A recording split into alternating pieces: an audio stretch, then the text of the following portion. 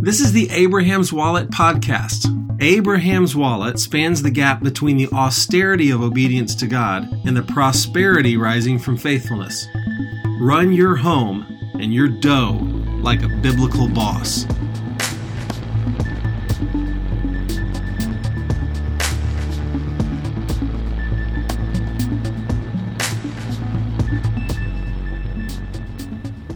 Hello, fellas.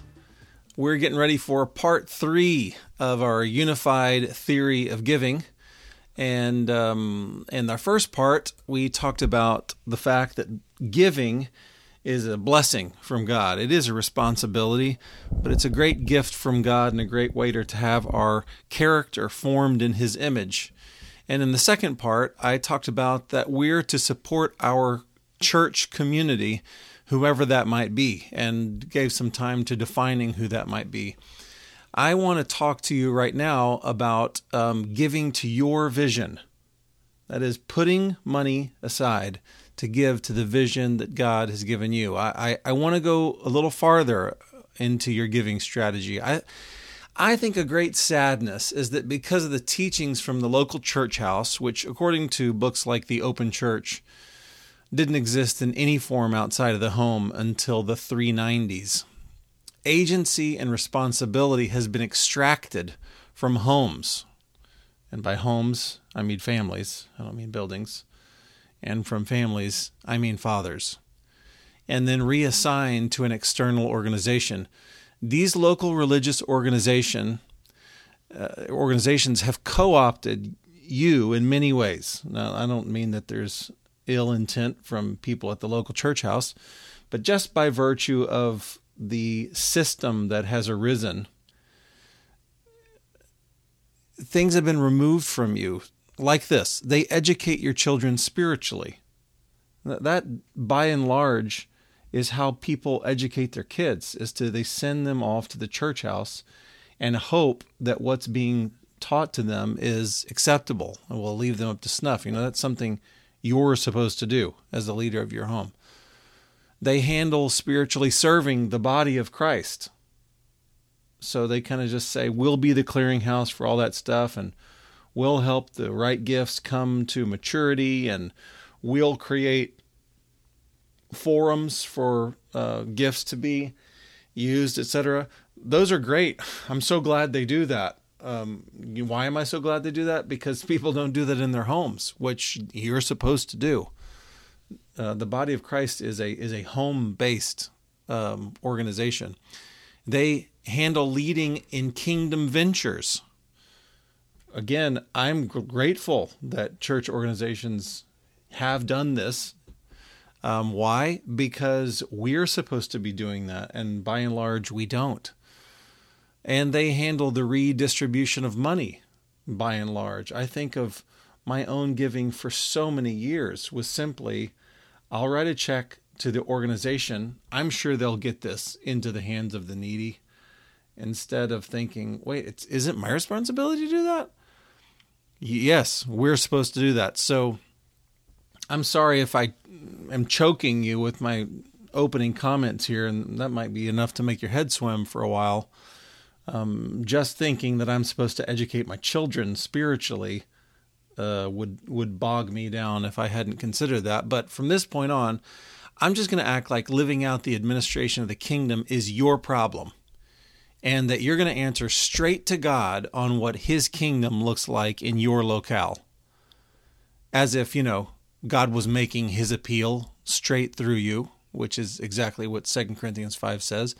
So please do not interrupt today's diatribe with, but my church, my religious organization, whatever comes in your mind. Don't do any of that. I'm not talking about them. I'm talking about you. I'm talking about you, the guy that's listening to this, and your home and your family.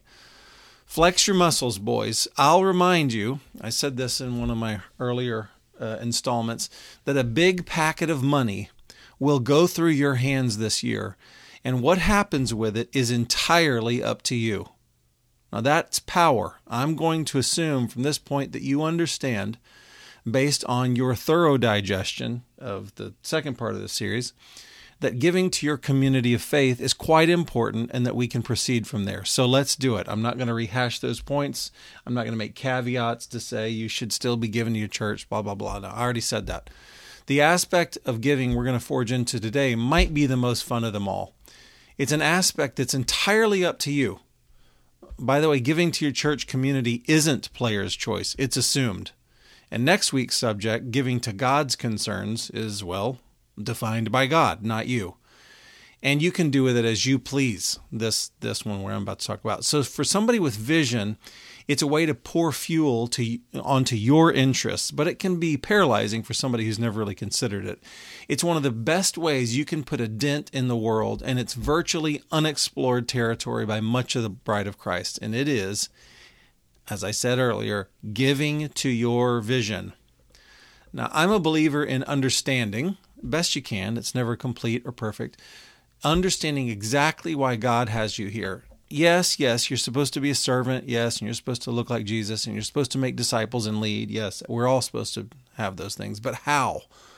We're all different, and each man is a unique combination of gifts and skills and personality, and each married couple is still more varied in its combination of gifts and proclivities, and each family is, well, there are simply no two families that are exactly alike. So, why has God put your family on planet Earth? Have you ever asked that question?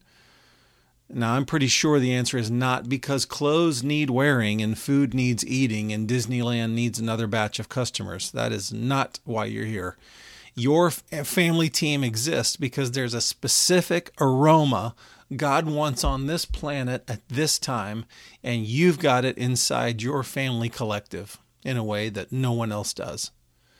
If you lump together the specific gifts and callings of your family and can find a through line in there, we call that your family mission. Here are a few examples of that. The Smith family exists to call prodigals home to the kingdom of Christ. So that'd be great for an evangelist family.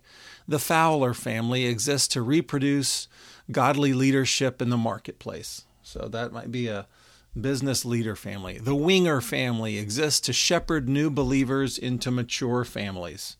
So that might be a pastoring, disciple-making family. Or might be the Manuel family exists to create environments where disciples of Jesus can be formed.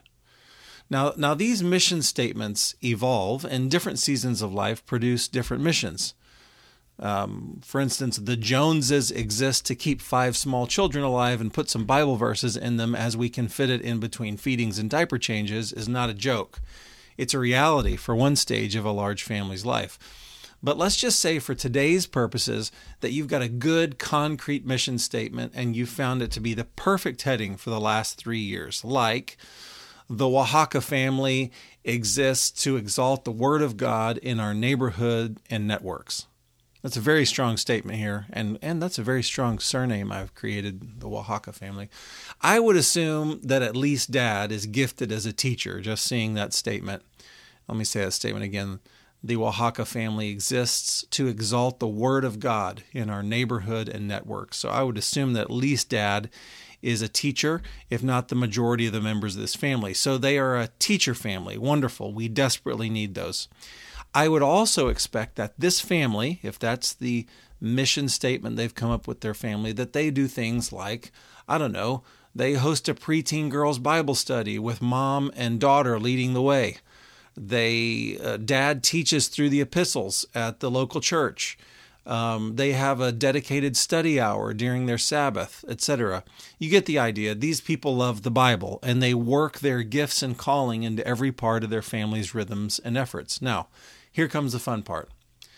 So if God put the Oaxaca family on earth to make much of His Word, what should they do with their money that's set aside for giving? Should they just blankly and mutely write a check to the local church house for all of their giving money and then be done with it? No, I don't think so. They should exploit all their capitals to execute their God-given mission. Imagine what wonderful things this little family could do to push their family's teaching mission forward with cash dollars. Here's just some things they might could do with money. They could buy Bible. They could buy Bibles for all the girls in that little preteen Bible study group. They could make Dad's church content more robust with some sweet software or visual aids or a study program for Dad. They could give to the Gideons, who pass out free Bibles all over the world. They could give to the Bible League, who also give out Bibles. They could train pastors around the world who could never otherwise have access to scriptural training. They could create a mission trip for expounding on and handing out God's Word in a nearby city. Heck, why don't you invite the girls from the Bible study? They might not be able to raise all the money to go on that trip, but guess what? You could pay for some of it. They could give to Wycliffe Bible translators. Did you know that over 2,000 languages on planet Earth have yet to have a Bible translation started? It's true. They could take a family trip with any of the above groups, or go visit the Museum of the Bible in D.C., which is awesome. Or they could go to Israel, where Dad can learn all sorts of amazing Bible stuff right at its source. Basically, anything that spurs on the Oaxaca family and furthers their mission to exalt the Word of God in their networks or their neighborhoods would be a really happy destination for their giving dollars. Can you see how amazing this is? Just dream of the possibilities for your family's mission. What if you plunked some actual cash monies down to further God's mission in and out of your family? It could be great. Just imagine. What if all the evangelists you knew were actively pushing out the gospel in fun, culturally current, meet them where they are ways? Again, not just licking a stamp and hoping that the local church house does evangelism the way it, quote, should be done, or the way that you think it should be done. What if you put dollars down as an evangelist family? We're going to do it. What if all the apostles you knew were funded to put feet to their God-inspired dreams of kingdom expansion? All the places that apostles want to lay foundations for the church around them and think, oh, that takes money. Well, too bad I don't have any money to do that. Gosh, I wish the local church would approve the program I'm trying to get done.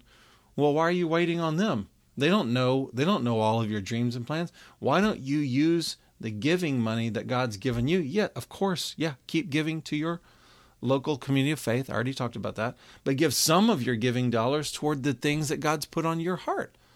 What if all the prophets you knew were going wherever they felt the Holy Spirit ground zero was, and they were getting the download from God, and then having the time and the platform to megaphone it out to the rest of us?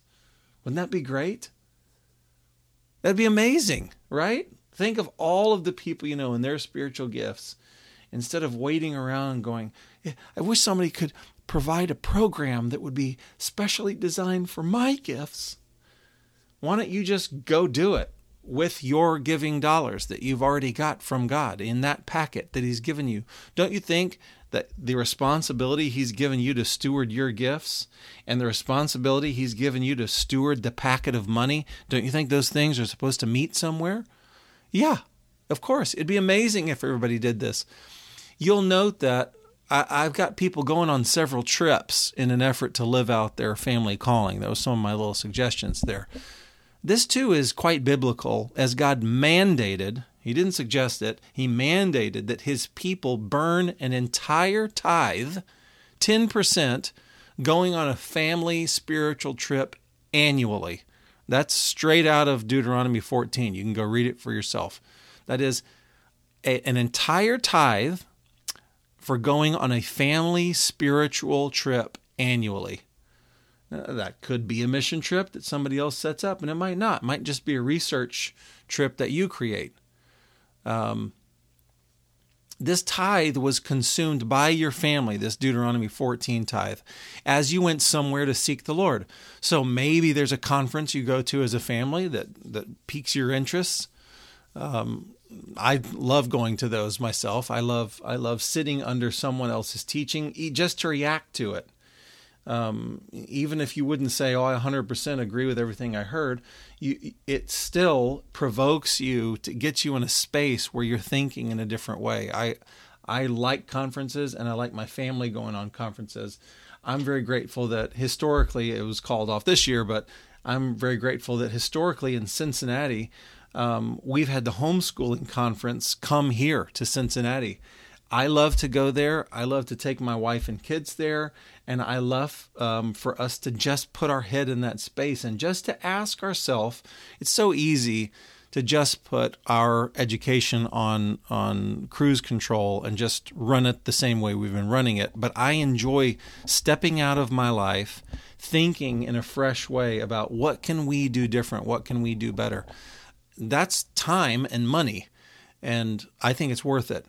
So yeah, you could go to conference as a family, or you could do a long spiritually oriented visit to a church of someone in your church community, or you could do a historical road trip to see, for instance, signs of the Second Great Awakening revival. These are all great uses of this money. I've been really interested in the Second Great Awakening lately, and Charles Finney was up at Oberlin College in Northern Ohio. I'm interested in the establishment of the Northwest Territory. I just read a book this year called The Pioneers. It's all about that. I'm interested in going to Rochester, New York, and seeing some of the sites of where revival hit there. And so I'm trying to plan a road trip with my family to go to some of those sites. So those are all great uses of that money. They would build a spiritual foundation for your family. They would educate and inspire you spiritually. But I thought that giving the tithe only meant giving money to the local church, you stammer. Well, you thought wrong, bro. Giving to the Lord's work includes funding the work He wants done in and through your home. Ever thought of that one? Maybe somebody just convinced you somewhere along the way that when you give to the Lord's work, that it goes again to the local church house and you can't ever touch it again. Did you ever think that the Lord wants to do work through you and through your family? That's why you should give to your vision. It's what you're here for. So again, I'm just trying to cast a broad net and describe what it might be like for you to sit down and go, what was my family made for? What are some of the things that we feel called to? And how could we start putting money to set those things on fire? That would be, again, really valuable use of your giving dollars. And how can I spend money for input for my family so that we're grown and we're stretched and we're encouraged and we're inspired, whether it's going to hear teaching. I've got a dear friend, an old friend named Joe who lives in Missouri. We grew up together in Texas. I now live in Cincinnati. He lives in Missouri.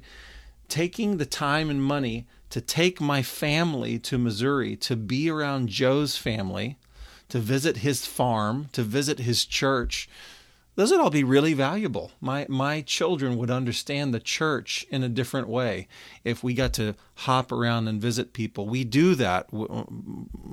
Heck, me and Mark spend time and money every year for our families to visit each other, him in Salt Lake City, me in Cincinnati. We think that's spiritually healthy for our families. So again, I'm just trying to describe it to you about what it means to give to your vision.